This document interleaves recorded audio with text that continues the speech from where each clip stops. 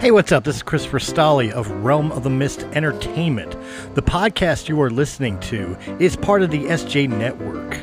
Go to s-j-network.com. That's s-j-network.com for more great podcasts and information on those shows, as well as information and ability to contact publicist Steve Joyner for more information. Just go to the website and check out the family, ladies and gentlemen. Until then, enjoy the show.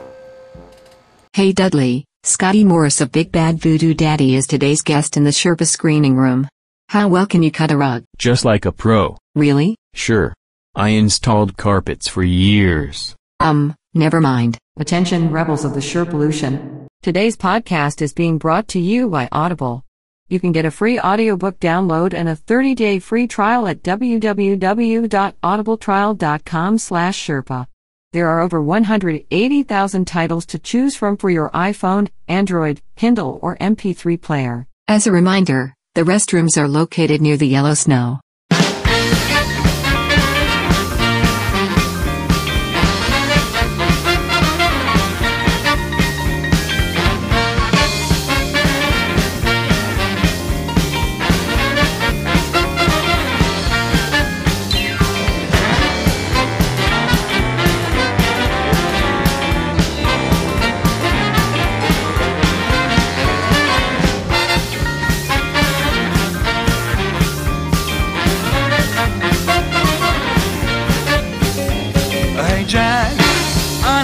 You're thinking this now's as good as any juice start drinking. Hey Scotty, yeah, what's it gonna be? Gin and tonic sounds mighty good to me. Man, I know I gotta go, it's the same thing every time, but I don't think another drink's gonna make me lose my mind. So I think about my next drink, and it's you and me and the bottle next to tonight. Yeah.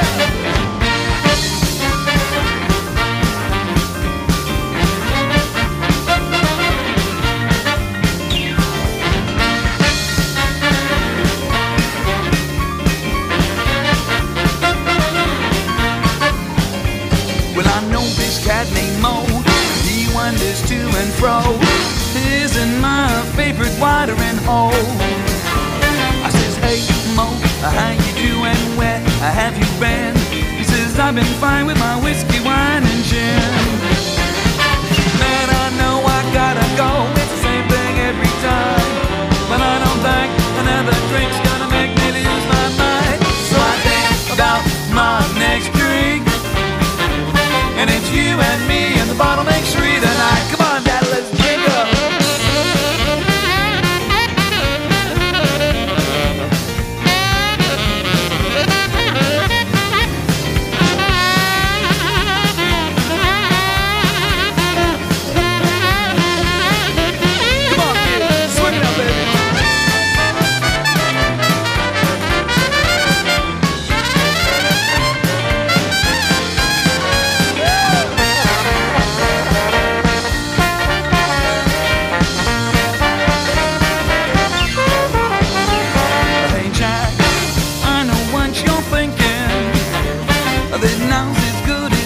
Juice start drinking.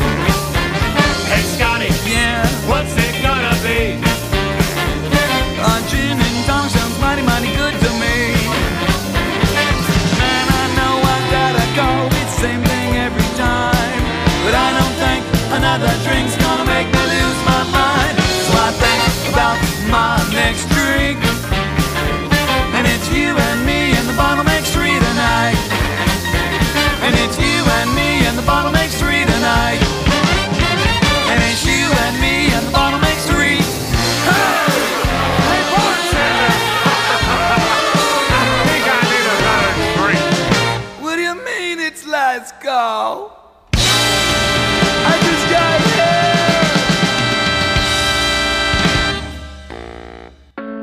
Coming to you from Sherpa Chalet in beautiful downtown Mount Podcastia, it's time for entertainment interviews in the Sherpa screening room. grab an aisle seat and a bucket of popcorn, but don't crunch too loud or you'll miss the show. Now, here's your host, Jim, the podcast Sherpa.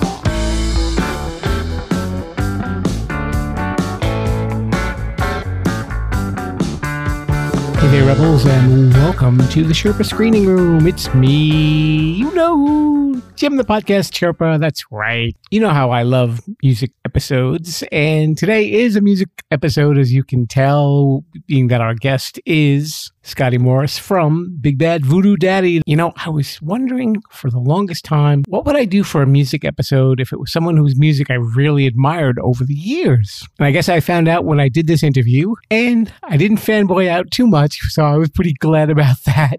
And Scotty was such a pleasure to talk to. You guys are in for a real treat with this episode. As you heard in the beginning of the song, we heard You and Me and the Bottle Makes Three Tonight, baby, from their first album, Americana Deluxe. And throughout the interview, you will be hearing a lot of songs from the band as we discussed them. There's a few that I couldn't play because of copyright issues, but other than that, the band's management was very gracious in allowing me to play some music for the interview, and I think it really enhances our really fun interview that I had with Scotty. Got to give you a little bit of a background about the interview because there's probably going to be a reference that you don't get. Before I start talking with my guests and we start recording, we usually just strike up a conversation and talk about this and that. And Scotty and I ended up talking about the Star Wars holiday special. And Scotty told me that he makes it his mission to find a copy of the Star Wars holiday special and watch it with his son-in-law. As he's explained it, he said, once you see it, you can't unsee it.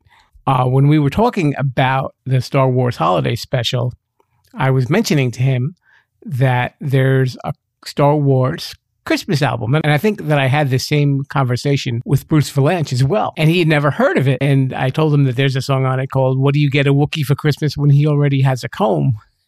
And I know the band has done 2 Christmas albums already. Maybe if they do another one, maybe they can do it like a bonus track and say, okay, Sherpa, this one's for you. We'll just keep our fingers crossed for that. But he was a really enjoyable guest and he had a lot to say. And I really admired the passion that he has for the music that he has created and just for music in general. You could really see him light up when he was talking about music and about his career as a musician. He's very passionate about what he does and he was a lot of fun. So why don't we head on down to the Big Bad Voodoo Room for my conversation with Mr. Scotty Morris. Hey there, Rebels. We are here in the Big Bad Voodoo Daddy room of the Sherpa Chalet. And how do you know it's the Big Bad Voodoo Daddy room? Because of the pinstripe wallpaper, of course. And we've had this room especially built because we've got a very special guest today, and his name is Scotty Morris. He is naturally the lead singer of Big Bad Voodoo Daddy. How you doing, Scotty? I'm well. Yourself? I'm doing very well. Thank you for coming on the show. I want to start this interview with an embarrassing story about me, not about you. Don't worry. We've cleared the internet of that. So about 1998, a friend of mine and I were sitting in a diner and we were flipping through a jukebox and I saw this song and Americana Deluxe was the album that was out. And I see this group called Big Bad Voodoo Daddy. And I said, oh, what is this, a rap group? So I put it in and we both got quiet and I said, wait a minute.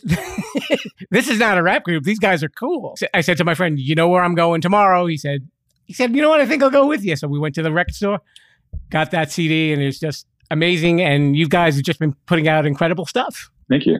That's great. I'm glad it came that way. Do a jukebox. Might have been a strange rap group, but that's okay. we'll be able to live with that.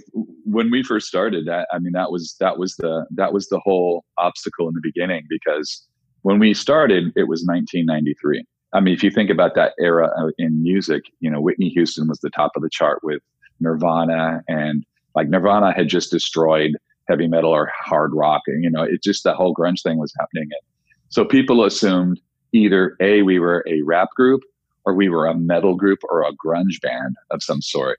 And no one had any idea. And so, I would just book the band in any place we could. If they wanted to think we were a rap band, I didn't care. I just wanted to get in front of people. And then after they heard what we were about, that's sort of when the magic happened. And you said you were originally in punk bands, and you were in False Confession? I was, yeah. That was my first. That was my first band that I made an official record on an official record label. I played jazz as a kid, and I played classical as a kid. and I played rock, and was really I was just into playing music. Like that was the thing that, I played a lot of sports, and I was really into sports when I was a kid because I have a lot of energy and I like to stay busy, and my parents kept me fueled. And, but music was the thing I always, when I did music, it seemed like only positive things happened afterwards. And so as a kid, you're always looking for, a sign. What am I doing? Why am I here? And that was really, it seemed like that's the sign for me.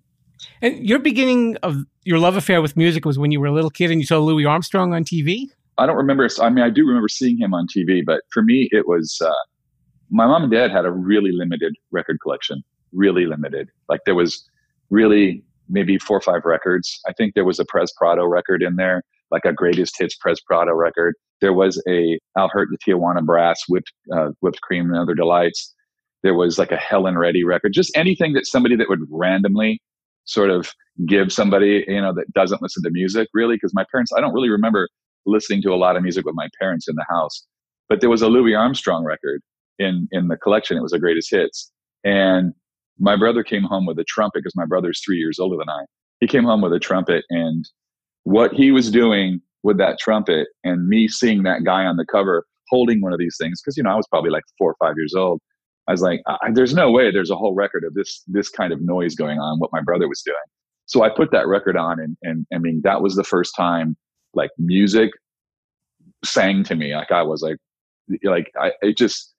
it made me feel something immediately. And it was just all of it was just his greatest hits. It was all the pop stuff. It wasn't until I got a little bit older and I started digging into records that I started finding the Hot 7 and all that stuff, and realized that Louis Armstrong was an extraterrestrial. And you do actually pay tribute to Louis Armstrong in your last album, Louis, with... Yeah, he's on everything now. I've snuck Louis in on every single thing we've ever done, ever. So, I mean, just as poorly as I could in the early days because of lack of, execution. But now, I mean, I do it as much as I possibly can.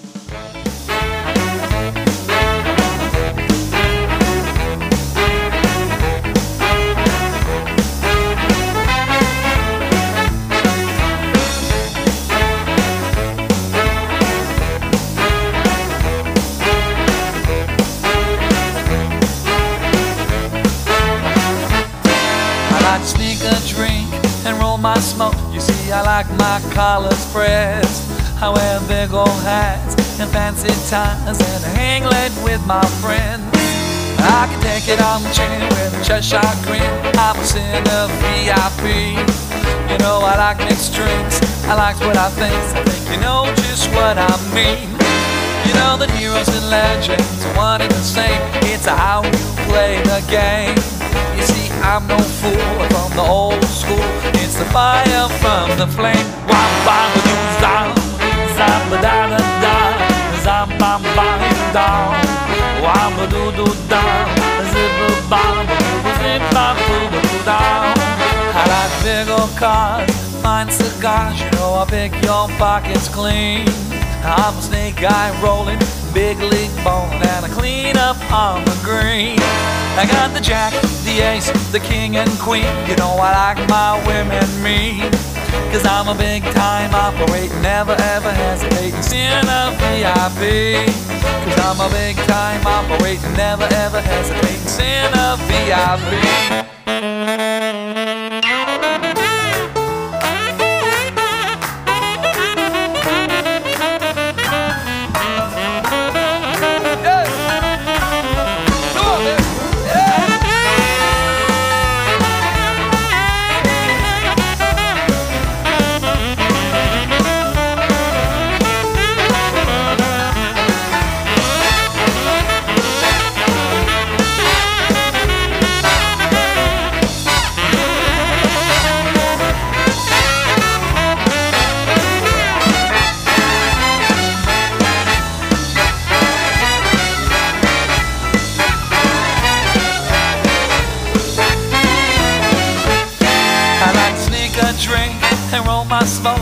I like my collars pressed. I wear big old hats and fancy ties, and I hang late with my friends. I got the jack, the ace, the king and queen. I like my women mean, 'cause I'm a big time operator, never ever hesitating, sinner VIP. Cause I'm a big time operating, never ever hesitating sinner VIP. Cause I'm a big time operating, never ever hesitating sinner VIP. Wow, ba-doo, down, zap-a-down, zap-a-down, down, zap-a-doo, down, zap-a-bam, zip-bam-boom, down, zap-a-dip-bam-bam, zap-a-doo-doo-ba-dam-bam-bam, down, zap-a-doo-doo, down, zap-bam-bam, zip-bam-boom, zap-bam. All right, boys, we ain't done yet. Come on! Yeah! Woo!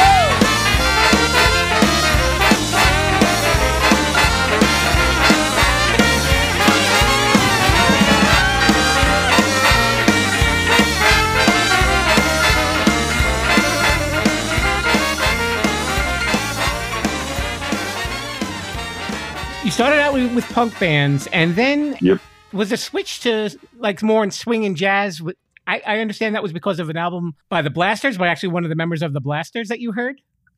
You know, that's good research, man, because I don't know how many times I've said that, but out in this planet, but yeah, that's absolutely right. I mean, Phil Alvin is the singer for the Blasters. It was Dave and Phil Alvin were the brothers. And when I was growing up, X, the band, the punk rock band X, Los Lobos, and the Blasters, those three bands really, I mean, there was lots of bands that I really loved, but those three bands were bands that I could accessibly go see, even though I was 13, 12, 11, 13, 14, whatever the age group was. I would go see those bands, and those bands would light me up. There was nothing like it. And I was always into jazz. I was always into swing music because I was one of the kids that was the first kind of wave of colored 70s television, and I was obsessed with it. I loved television, and I mostly loved cartoons and Tom and Jerry and Betty Boop and all that stuff. So I was being subjected with Scott Bradley's swing music on all of the Tom and Jerry stuff and the Warner Brothers stuff. And then there was Betty Boop was Cab Calloway, Duke Ellington. There was so many great, and I didn't even know what that was. I just thought that was Betty Boop music, because you're just a kid. You don't know. There was no resources. And so that music was always running in my head, always. Even though I was playing in all kinds of different kinds of bands, that was the music that was rolling. And then when I started to get of age where I was really writing my own music in all different genres and whatnot, I discovered the Phil Alvin record and went, okay, it's okay. Like one of my favorite bands on planet Earth. And this guy is exposing the exact music that is in my head. Like it was the exact era. It was the exact kind of thing. And it was just one of the hippest records I'd ever heard. And it still to this day is one of my favorite records of all time. It's called Unsung Stories. I got to check that out. I was looking to see which album it was. And I couldn't see in my research, but now I'm. It's a hard record. It's a hard record to find, but I think it recently. I think it came out on Slash, and I think, to be honest with you, I think it has been re-released. Yeah, but I know what you mean with the old cartoons, because when I grew up, especially Bugs Bunny was like, there was always that swing music in the background, and it suited the animation too. So it just kind of, like you said, it got stuck in your head, and you can't forget it. It's just made it so memorable as well. Right. Yeah, I agree. So when you started up the band, your first gig was at a house party of a bouncer of a club that you wanted to play at? Well, we had been, the Big Bad Voodoo Daddy had been a three-piece starting in 1991. Me and Kurt, the drummer, I had wanted it to be a certain thing. I wanted to find horns, and but I had just got done with music school, and I was touring with national bands, and I was just a side guy, and I was doing studio work. I was doing jingles for commercials and things like that. And I was living in Los Angeles, and I just was feeling to myself at the ripe age of, 23, 24, 25, that's not really what I wanted to do. Like that wasn't what I did in the first place. And that's not what I like about music. So I basically pulled brakes on Los Angeles, finished up all my obligations, and then went back to my hometown of Ventura, California, Oxnard, California, to be more specific, and just decided I'm going to take a year off of music and just see what happens and just kind of get my head together. Because I'd made enough money to open a surf shop with my brother. So we had a surf shop. So I had a job, and it was cush. I was making money. We owned the business. So it was kind of a cool situation that year. But during that year, all I did was I just finished all the swing ideas in my head. And that was in 1990, 1991. And then I just formed Big Bad Voodoo Daddy with Kurt, with another bass player, and we started gigging. And so we had built a really good reputation for ourselves because we were all three pretty good players. And so when Big Bad Voodoo Daddy got together, Andy, the doorman at this place called Charlie's, a real famous place in Ventura, we played his birthday party, and it was a show in, and we went right in and played that party. And that was our first, and it's on a documentary somewhere. There's footage of it. It's amazing. I couldn't believe it. That footage, it exists. It really actually exists. Well, I actually saw a little bit of a clip from, there was a documentary called Big Bad Voodoo Daddy, The Early Years. Yeah, I think it is on that. Yeah, that's right. And we talk with you and the other guys in the band, who we're going to get to in a minute or so. Cool. But I know once you guys started playing a little bit more clubs, and you were kind of more a local sensation when then Swingers came out, and Jon Favreau, I guess you should go to those clubs, and he included you in the movie Swingers. Right. And that's where everything kind of blew up for you. We had been touring from, I'd say, we were just doing the coast. We were doing the Northwest coast. So we were playing a club called the Derby on Wednesdays, which is featured in Swingers. And that was our regular gig. That was a Wednesday night, and that was our regular gig. We'd play from, I want to say 10 to 1. That was the gig. And great club.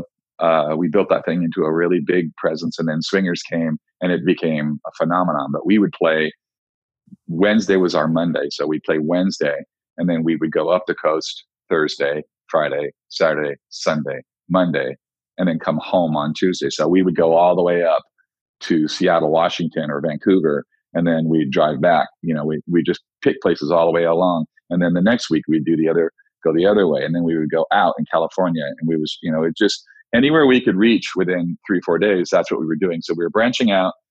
And I would say that by the time before Swingers had come out in October of 96, we'd made our way all the way to New York in a van. We had spread out that much. And I would say, just to put it in context, we were playing clubs the size of 350 to maybe 500 at the very, very, very most.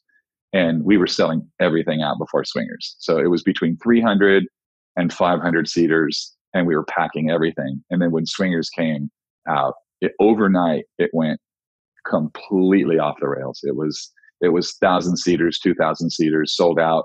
I think we ran a sold out marathon for about, I want to say it was like 18 or 20 months. We went and it was just nonstop. And it was one heck of a ride. I got to be honest. I know you were just telling me earlier that, you guys have really always been a working touring band. So yeah. What's it like in the life of a touring band? I mean, and you did was it your 3000th show before everything came to a halt? Yeah. Well, I think, to be honest with you, I think we were somewhere around 3015 when this whole thing stopped. But 3,000 shows. So, I mean, I think, if you equate it over 27 years, fairly or unfairly, I think it's like 110, 120 shows a year average. But I mean, we were in the early days, we were doing 280 shows a year. I mean, it was, and we don't do doubles. Like, we were doing double shows, 2 shows a night, 3 shows a night sometimes, it just multiple days in a row. Yeah, it's insane. Like in the early days, it was, for the first, 12 years, 13 years, it was the wildest party you could imagine every single night, just madness. And then as you start to get older and you start to realize there's no way to maintain that if you want to continue to do this, then it started to get more manageable, more balanced. And now it's very balanced. We're all very aware of limitations when it comes to that. And so now it's all about balance and the performance and quality. Absolutely. I was wondering, could you just talk a little bit about each of the guys in the band? I'll start with Kurt Sodergren. Kurt is the drummer for Big Bad Voodoo Daddy and original member, obviously. He's the first guy I asked to do this. Kurt and I have been together for over 30 years, for sure, because we've been doing this from the very beginning. And it's a friendship more than anything else. But Kurt is one of the most consistent humans I've ever met, whether, any way you spin it. And on the drums every night, he's infallible. He always plays. He's what keeps the band solid every single night. Like if you've got a loose drummer, your band is going to be loose. But Kurt plays with such intense detail. It's pretty miraculous how he keeps things together. And he's really an unsung hero in this band, to be for sure. And then I would say, to go to the rhythm section first, I would say then Dirk Shoemaker, who plays string bass and sings backup and sings a few vocals as well. Dirk is really just a giant teddy bear. He's one of the sweetest humans I've ever met in my entire life. And he's again, just a very agreeable, very unflappable. He just gets in there. He works really, really hard. He's just a consistent Papa Bear, man. He's really just a really, really heart and soul guy of the band. And just always there to do a good job. And he's always making sure that everybody's taken care of. He's just one heck of a sweet guy. Josh Levy is our pianist and arranger and my partner in writing the music. I'll write songs and Josh will bounce them off Josh first and foremost, and then Josh is the arranger, and we go back and forth. And Josh he's highly educated. Josh is a USC graduate with arranging and jazz orchestration chops. He's just a very, very, very intelligent guy, and just really the great balance between an educated musician and a soulful, amazing musician. He carries the line very, very well with that. And then that's the rhythm section. Then me, I'm the biggest hack in the band. And then there's Glenn, the kid, Morhevka, who is a trumpet player. And Glenn is a completely educated college graduate, jazz studies, incredibly intelligent, incredibly consistent, and just he's a super solid human being, to say the very least. And then Carl Hunter, who also is a college graduate, also educated, also probably the hardest working musician I've met in my entire life. He practices and works harder than anyone I have ever met at anything. And I don't just mean anything, I mean anything. Nobody works harder than Carl. He works on that instrument like no one I've ever met. And you hear him play every night, and that is the result. Because that guy, he is one of the most incredible musicians I've ever heard. And he never plays anything remotely the same night after night. He never has, he never will. That guy is endless. And then there's Andy, and Andy is the baritone sax player. His name is Andy Rowley. He's also one of the original members of the band. Dirk, Kurt, and Andy and myself are the original four guys. That's the very first how it started. Andy he's the soul master. Andy's got more soul than pretty much anybody I've ever met. He's just got he's a very cool guy. He's kind of my cool barometer when I'm kind of like towing the line on something. If I think it's corny or cheesy, all I have to do is just say it to Andy, and Andy's face will just give me that. It'll either go this way or that way, good or bad. But he lets me know, and he keeps things in order that way. Just a natural player. He's just a natural. He's not educated with music at all. He can pick that thing up. He taught himself basically. I mean, I think he learned how to read a little bit when he was a kid, when he took lessons. But I mean, that was never his forte. But yet, you throw a chart in front of Andy with some of Josh's most difficult charts, and you're not worrying about Andy getting that part right. He'll do what it takes to get that part right, and he does it. And I've got Mitch Cooper is our lead trumpet player now. He's been with us for a few years. Young kid, probably just beyond talent, monster player. He's got monster chops. He's endless every night. Never can fatigue that guy, no matter how hard I try. Alex Henderson's been with us for about 18 years, I believe it is now. Alex, just another one of those guys, man. He's an educated player. He's a monster, and he plays consistently every night. Fun guy, probably one of the funniest guys. That's the other thing about those guys in the band is that some of the funniest guys, sense of humor wise, that I've ever been around. So, and then to be honest with you, Brian Stanley is our road manager, our front of house, and basically does everything behind the scenes.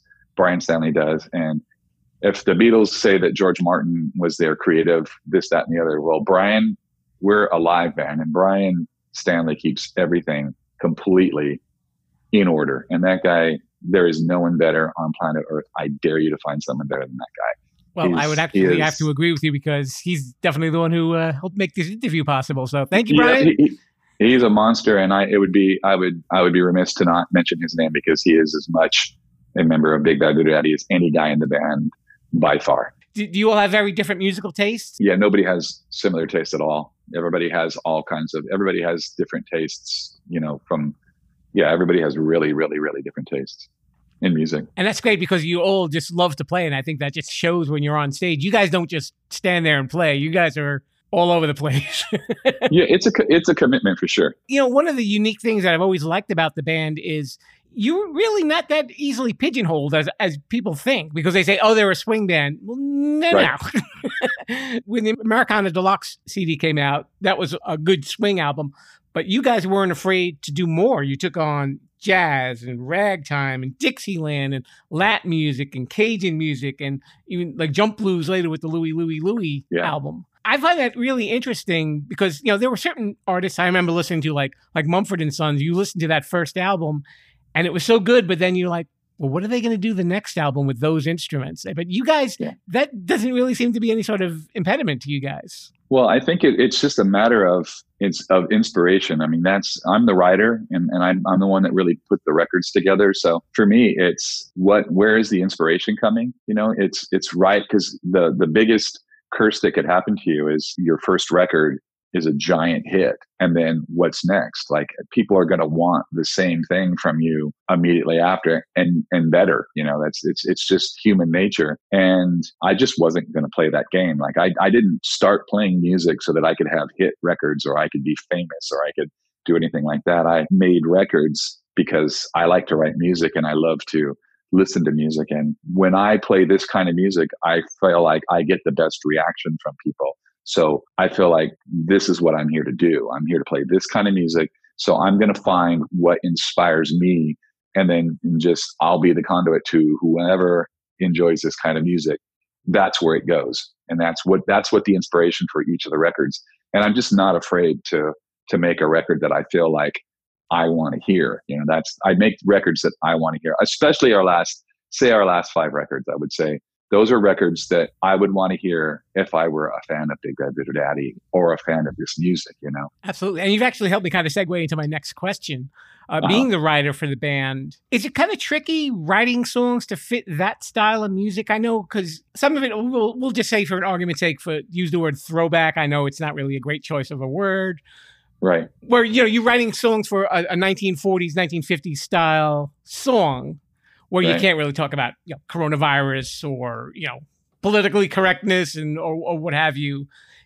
Is that hard? And especially because you were in a punk band where you were kind of probably rebelling as to what was going on at that time. Yeah, for sure. It would probably be really hard if I wasn't trying to be as 100% honest as I humanly could be. So when I'm writing these songs, there's like a radio in my head, and I basically listen to what's playing in my head, and then I just try to decipher it.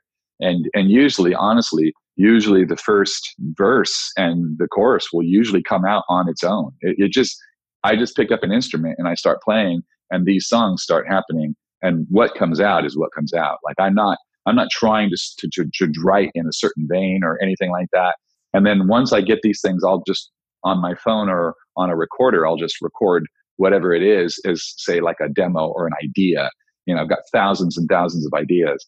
And then I'll just go back and I'll listen. And when one sparks my imagination, I'll be like, oh, okay, I get that. And I'll then work on that. And then I have enough resource because I listen to this music enough. I know what it is. And I think maybe an example of that would be, obviously we're in a pandemic where we're quarantined for the most part. I was going through my drawer, one of my big cabinet drawers where I threw all my lyrics for the last 20 years. Like if I was on an airplane, I would grab a barf bag and write down something that just came up to me, and I would write it. And then when I get home, I would just throw it in this cabinet. Well, I was going through the cabinet and looking through it, and I found a song lyrics, and it just kind of jumped off because I've got millions. And I just looked, and it just kind of jumped off the page. And I don't know when I wrote this. It was probably maybe 16 years ago, 14 years ago, 12 years ago.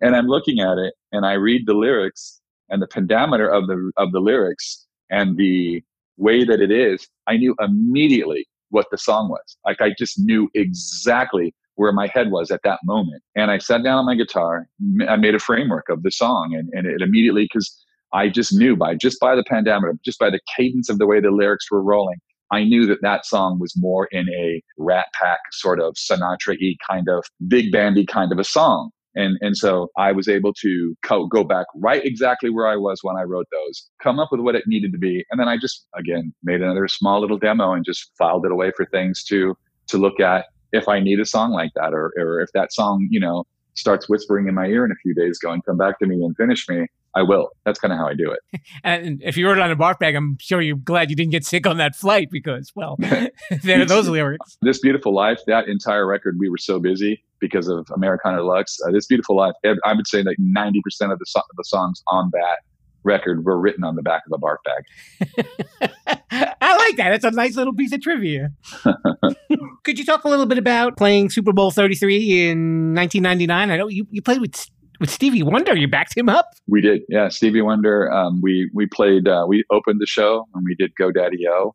And then when we finished GoDaddy-O, we started up to do Sir Duke, and that was with the great Stevie Wonder. And yeah, I mean, as far as, when I was, 12 years old and I was standing in front of the mirror with a fake microphone, listening to Physical Graffiti cranked on 12, pretending that I was Robert Plant, when I dreamed of being a rock star and being on the biggest stage on planet Earth, I'm pretty sure that's what I was thinking, the Super Bowl, And so at one moment in this time in my lifetime, I was at the Super Bowl playing in front of millions and millions and millions of people. That's probably the biggest crowd that you've ever played in front of, would you say? I mean, it was, what is it?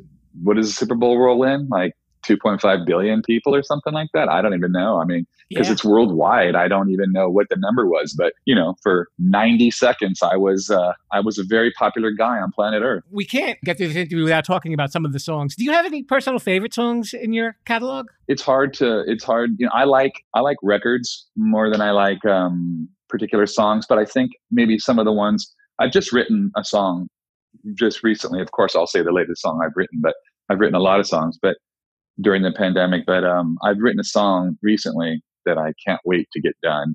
It's called Oh No. And you were saying, you can't really write about the pandemic or whatever, but I 100% wrote about the pandemic. This song is it's out of control. I'm really, really, really happy with it.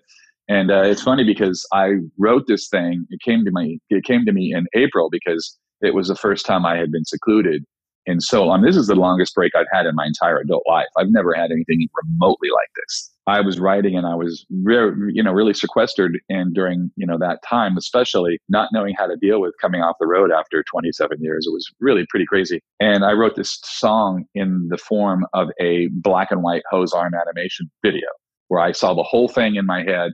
I knew exactly what I wanted it to be. And then I wrote these lyrics. And it's funny because if you were to take the lyrics out of context, it's the darkest lyrics I've ever written. It's so dark. It's really, really funny. However, the way I was able to write it and present it is really super tongue-in-cheek and really funny. And when I could get the right animator to animate this thing, because that's how I want to present it. I want to present it as a black and white hose arm animation. It comes across really funny and lighthearted, but if you listen to the lyrics, it's anything but that. There's another song called something that you could actually listen to. It Only Took a Kiss, I think, is probably the best crafted song that I've probably written. It's the one that I listen back and say, I didn't really blow that one too bad. Because I'm my own worst critic, so I would say that's probably a good one. And then you can't really argue with some of the early stuff that just was stream of conscious stuff. I think Mr. Pinstripe Suit's that's probably the best song I've ever written. Maybe I'd say because it's the one that I still play every single night, and the crowd still reacts the same way since the beginning.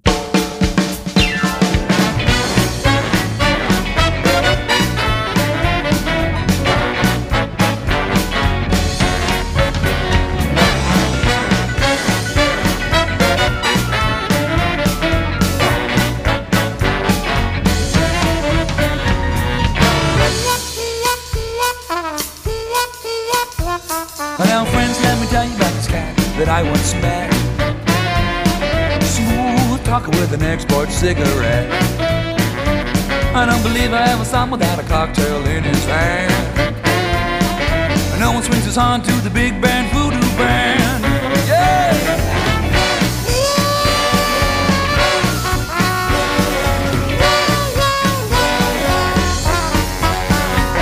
Now he strolls through the city like a big old alley cat, with his pinstripe suit and a big bad voodoo hat.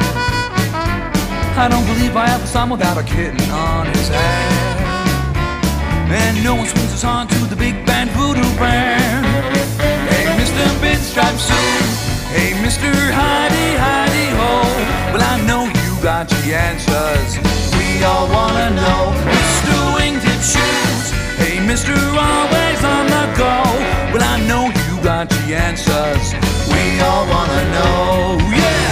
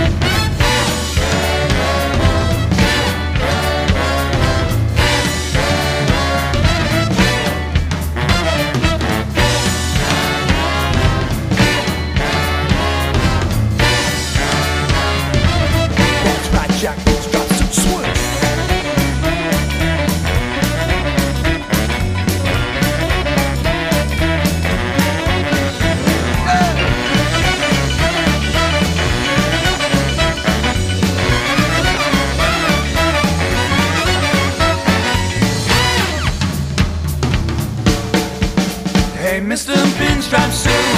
Hey, Mr. Hidey, Hidey Ho. Well, I know you got the answers. We all wanna know. Mr. Wingtip Shoes. Hey, Mr. Always on the go. Well, I know you got the answers.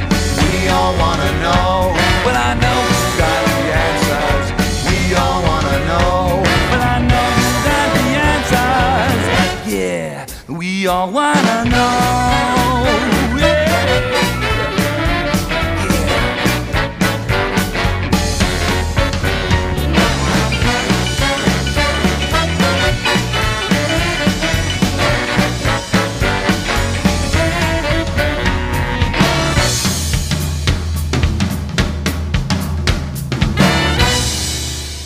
I think that's also part of the band's appeal, that you make it fun. You know, people know that if they go to your concert, they're going to have a good time. They're going to be dancing, they're going to be singing along or whatever, just at the very least, just tapping their toe and just snapping their fingers. And yeah, I agree. That's my goal. My goal is definitely I'm not trying to challenge you as a human. I'm definitely trying to take you, whatever you've dealt with or whatever you've had a hard time with. I want to say that Big Bad Voodoo Daddy, you come to us and I will do my very best for 90 minutes to put you in a better place than you started. I like that. We have this section of the show, and I've given you fair warning, and you haven't run out of the room screaming. So this is a good sign, Scotty. Nice. It's called the TRQ, the Totally Random Questions.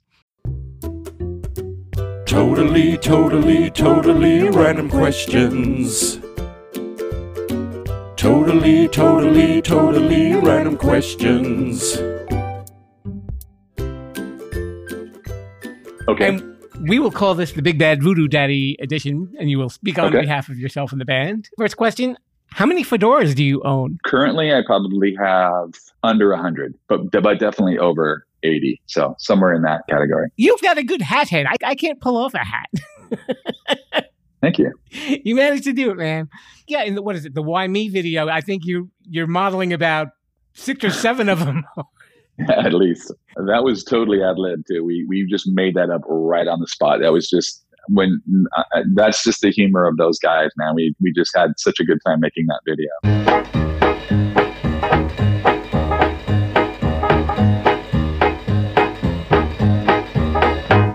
Now if you see my baby is oh so fine.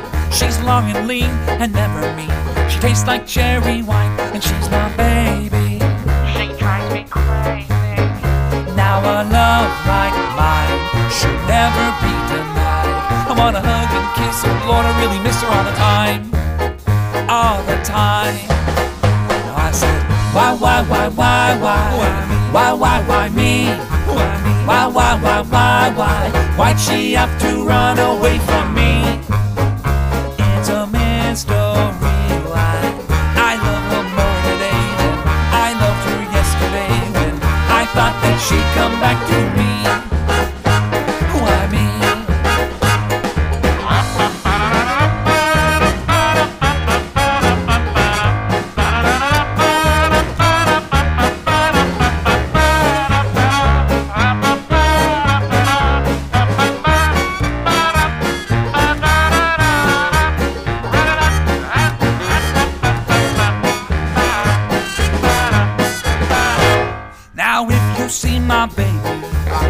this for me. I'm so sad and lonely, down as I can be, and she's my baby. She drives me crazy. Now a love like mine should never be denied. I wanna hug and kiss her, but I really miss her all the time. All the time. Now I said, why me? Why me? Why me? Why? Why'd she have to run away from me? It's a mystery why I love her more today than I loved her yesterday. But I thought that she'd come back to me. Why me? Why me?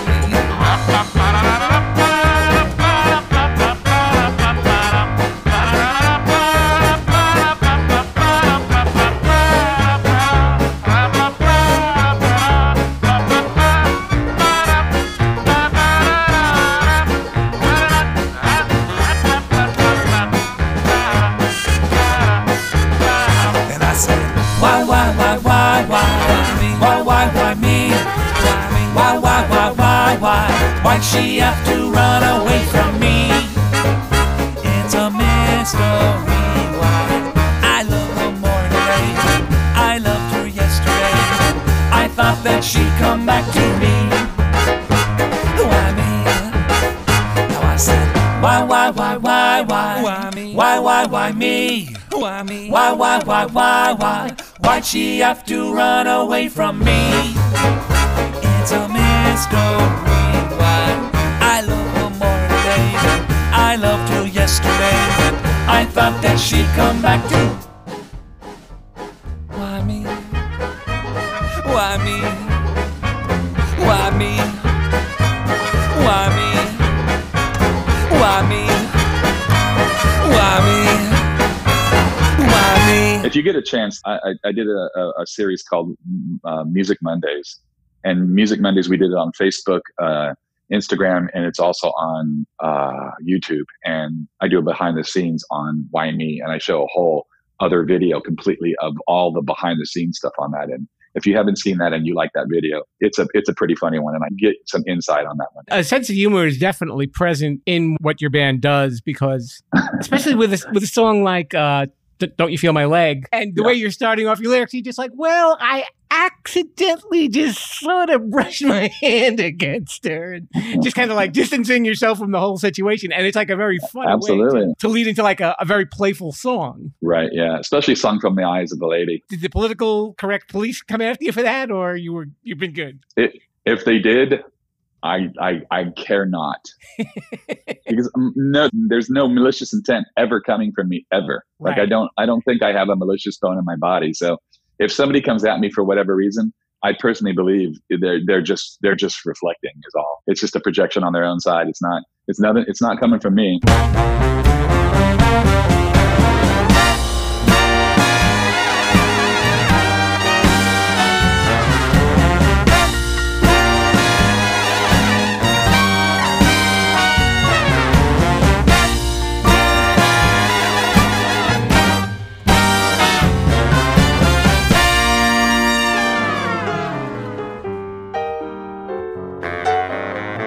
Now, friends, I got a little something that's been bugging me that I need to get off of my chest. I was down at my favorite watering hole the other night with my foot firmly placed upon the gas pedal when this lovely, lovely lady walks in, sits next to me and orders a drink. Now we start having conversation, and by accident, of course, my hand slips and falls upon her leg. Well, she stiffens up, looks me straight in the eye, and says, "Get your filthy hands off of me." And then to cut me even deeper, she sings me this little song. Don't you feel my leg? Don't you feel my leg? 'Cause when you feel my leg, you're gonna feel my thigh. And if you feel my thigh, you're gonna go up high. So don't you feel my leg? Don't you drink that wine? Don't you drink that wine? 'Cause when you drink that wine, you try and change my mind. And if you change my mind, you'll feel my fine behind, so don't you feel my leg. You said you'd take me out like a gentleman, treat me fine, though I know that's just something at the back of your mind. If you keep drinking, or you're gonna get fresh, and you wind up begging for this fine, fine flesh. Don't you feel my leg? Don't you touch my leg? 'Cause when you feel my leg, you're gonna feel my thigh. And if you feel my thigh, you're gonna tell a lie. So don't you feel my leg? Alright kid, play the blues.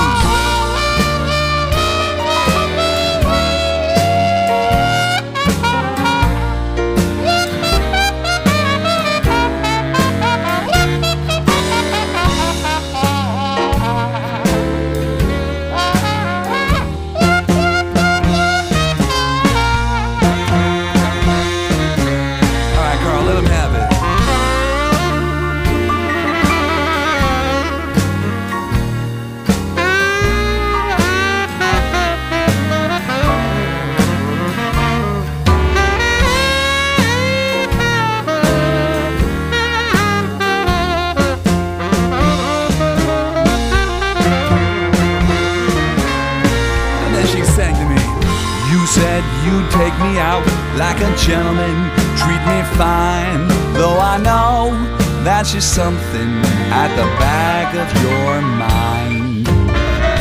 If you keep drinking, oh, you're gonna get fresh, and you'll wind up begging for this fine, fine flesh. Don't you feel my leg? Don't you touch my leg? 'Cause when you feel my leg, you gonna feel my thigh. And if you feel my thigh, you gonna tell a lie.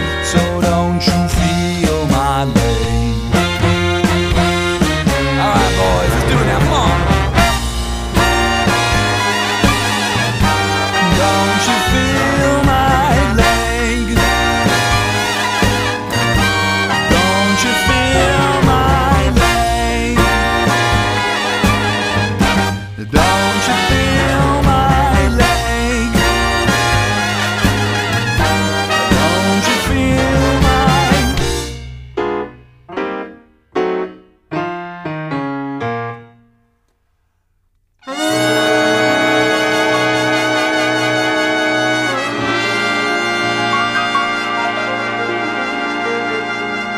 All right, well, let me go back to the totally random questions here. Bring it. What from the 40s and the 50s do you wish that we had today? I mean, apart from like mortgages and what about that style is most appealing? Well, I was just going to say that. I would just say the sense of style and the sense of pride in quality of product. It was people who were making suits were making beautiful suits. They weren't making, how cheaply can I make this suit and how much can my overhead be reduced so that my CEO can make way more money than anyone could ever spend in 10 lifetimes. So I would say that quality of product, quality of life, and the value of having one thing that you really love. Like back in those days, guys had one hat. It was a great hat made by some guy, some great little Italian guy in, New York somewhere. And he custom made that hat for this guy. And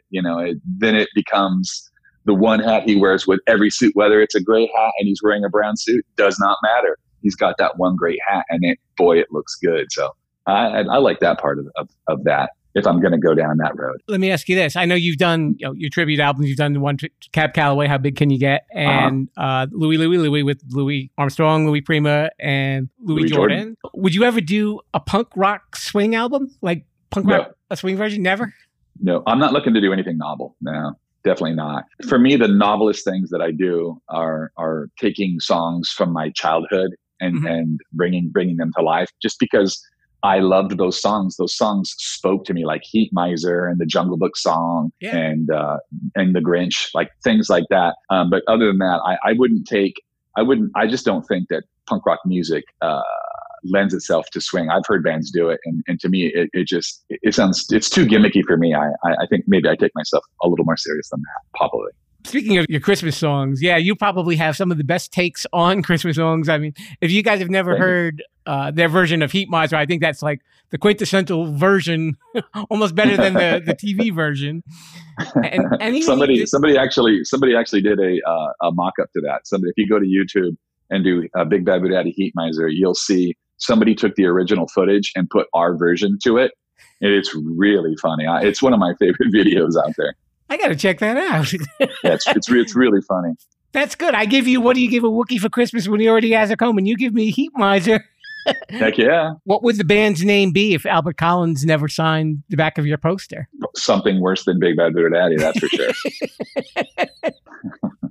Fair enough answer, sir. Yeah. So now I know you mentioned It Only Took a Kiss, and Megan Smith was your duet partner on that. Yeah. Mm-hmm. Is there anyone that you would have loved to have done a duet with, living or deceased? Well, I mean, yeah, for sure. I mean, it's really funny about that is Megan Smith she made this record called The Cricket Orchestra, I believe it is. She took all these songs from a Mellotron, all these loops from a Mellotron, and she's a pop artist, but she took all these jazz loops on a Mellotron and she turned them into this just little jazzy EP, and it is so pure and so beautiful, and it's so well done. I just love that record. But the original idea for me when I wrote It Only Took a Kiss is I wanted to do a duet with Zooey Deschanel. That's who I heard in my head when I wrote that song, and Zooey declined. She had just released a record and was going to have a child at the time, and just passed on the project. And I thought, what a bad second choice. And I was so thankful that Megan did that, because she's so pure and so beautiful on that track. I love her voice, and I hope that Big Bad Voodoo Daddy fans sought her out, because she really is. She's an amazing Canadian artist, and not as well known in America, but she's a great artist. She's a very, very sweet human.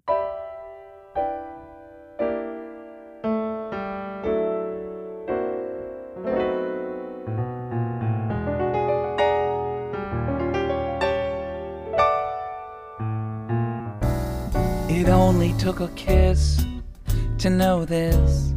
Baby, I'm in love with you. One look is all it took to say I do. And baby, when you smile, I'd walk a mile, oh, just to be with you.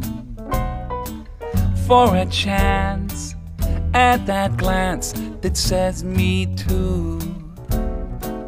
So when it comes to those other guys, this may come as no surprise. I don't get jealous, I don't worry, 'cause I love you. It only took a kiss, but what a kiss. And baby, I love you.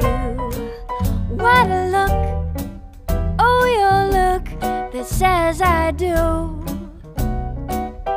And baby, I agree, I'd rather be nowhere else but here, my dear.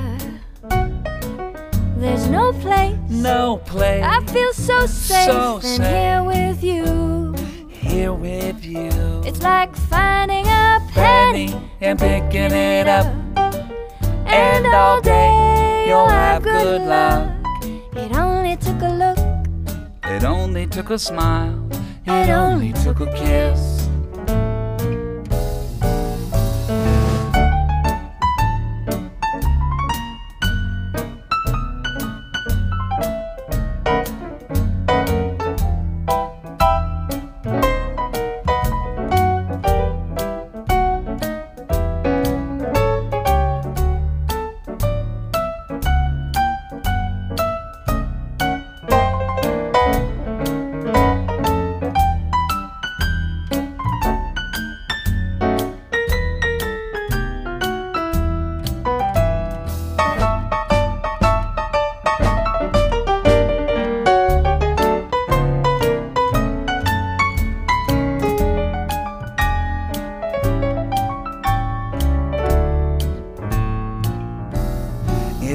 took a kiss I know to know this.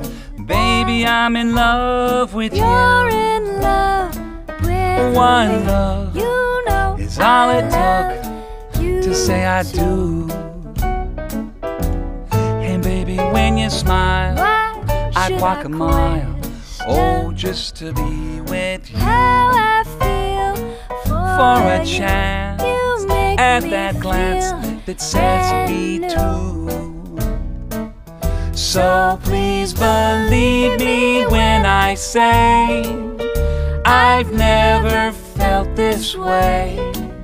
And trust me with your heart, I knew right from the start. It only took a look, it only took a smile, it only took a kiss. It only took a look, it only took a smile, it only took a kiss. It only took a look, it only took a smile, it only took a kiss.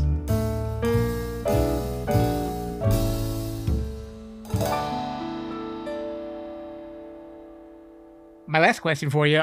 What's next for Big Bad Voodoo Daddy? I know you said you were going to start up touring again and you're going to play some festivals. Well, I mean, we're doing what we're doing right now. Like right now, it's the time of drive-ins and pop-ups and things like that. The number one priority is for us is to stay healthy and safe and keep everybody around us healthy and safe, because this thing isn't over with. The numbers are awful. We're not going to try and push it because none of us are, we're all in our 50s for the most part. And so, it's a dangerous proposition to go on tour and shake hands and be around, just that whole lifestyle. So first and foremost is hopefully our country and hopefully our world gets back in order so that we can do this again. And then while we're down, I'm not sitting on my thumbs. I've written a ton of music and I'm going to fix all the things about Big Bad Voodoo Daddy that I want to fix, like all the things that are very hard to fix when you're touring all the time and you're playing 125 shows a year. It's hard. It's hard to constantly work, and especially, the longer you do something. So I think that when we do come back to playing in theaters again and coming and doing our thing, I'm hoping that it will be the best Big Bad Voodoo Daddy that you've ever seen ever. No matter what era you've seen us in our career, I'm hoping to be the best 100% possible. Do you see yourself maybe taking on other genres within the band, like early 50s rock and roll, or like Western it's funny you say swing that because you hit it on the head big time. I don't think I would do Big Bad. I have a friend who is a educator, and he's a music appreciation educator, and he's a genius. And his main thing is early country music, and he's making a compilation for me right now. He's helping me work it up, and I don't know if I would subject Big Bad Voodoo Daddy to the country swing thing, because I don't know how much those guys would be receptive to it. But I may make a few songs and just do it on my own and just take my spin on it and do it, potentially just as Scotty Morris, because I don't know if I'd want to subject, like I said, those guys to do something that they may not want to do. And then the other one was 50s rock, 100%. I have already written a song that's kind of a morph of Big Bad Voodoo Daddy and Little Richard. It's a barn burner. I can't wait to play that song. It's really fun. I've had it for a while. And I've also written a doo-wop song that probably however we make records or release music in the future, those songs are going to get out there somewhere. So yeah, I've got stuff from the 50s for sure. And I'm just like looking for things, things that motivate me. For the people that never heard your band, and why not? You want to tell everybody how they can follow you on social media and on the interwebs? Yeah, I mean, Big Bad Voodoo Daddy, you just Google Big Bad Voodoo Daddy and find all of the things. If you're a Facebook person, it's Facebook. Just go to Facebook, Big Bad Voodoo Daddy. It's official. It's certified. And Instagram, I believe it's Big Bad Voodoo Daddy official. And then our YouTube page is Big Bad Voodoo Daddy. And a good place, if you're just learning about Big Bad Voodoo Daddy, a good place to go is Music Mondays. Just hashtag Music Mondays on Instagram or any of the aboves and check it out. Music Mondays is also on our Facebook. We did a month of live performances, and we did a month of behind the scenes of our videos. So you get a kind of a look at things. And the songs that we did on the Music Monday was fun because we did songs that weren't popular songs. We did songs that weren't played live ever, really. We just did songs I thought that would be interesting to people who like what we do, and a good look at some of the fun songs that we've done, and songs that I get asked about all the time. Before I let you go, I just want to say thank you to you and your band for making all this incredible music, and we'll definitely be looking forward to the stuff you got coming out. Scotty Morris, Lead singer Big Bad Voodoo Daddy, it has been a pleasure, sir. Thank you. My pleasure. Let's get back to the Sherpa. Sorry about that. Just one little note, Rebels. The music that you heard came from the Sherpa's own music collection, of course. And if you want to learn more about the band, if you've never heard them before, they do have a website, bbvd.com, and you can check out their social links where they definitely have a lot of fun. Those guys are really cool.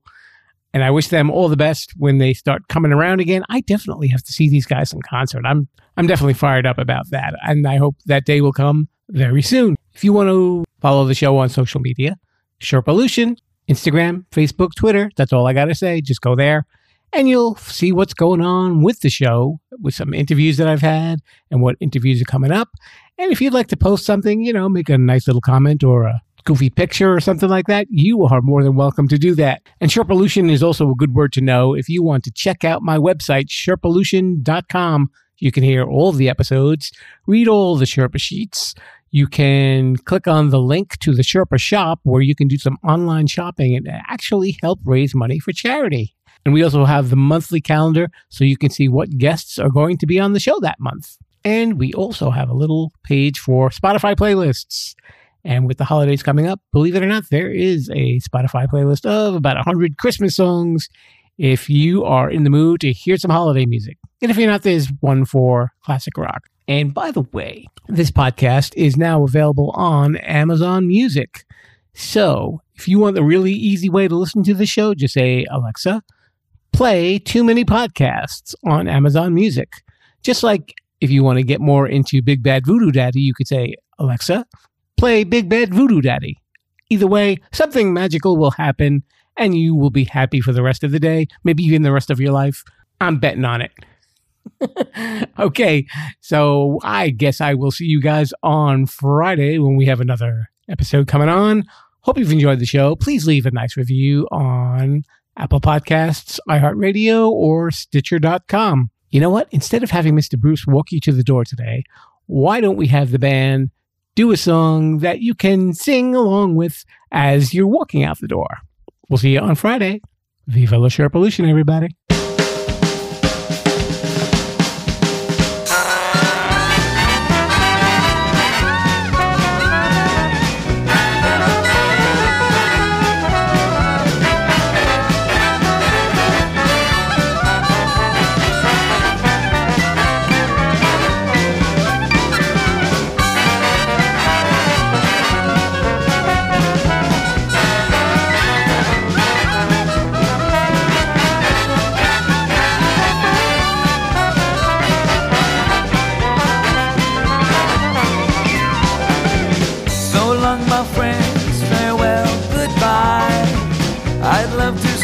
Play and sing for a while, but it's time to hit the road. Say goodbye, so long, farewell, bye-bye.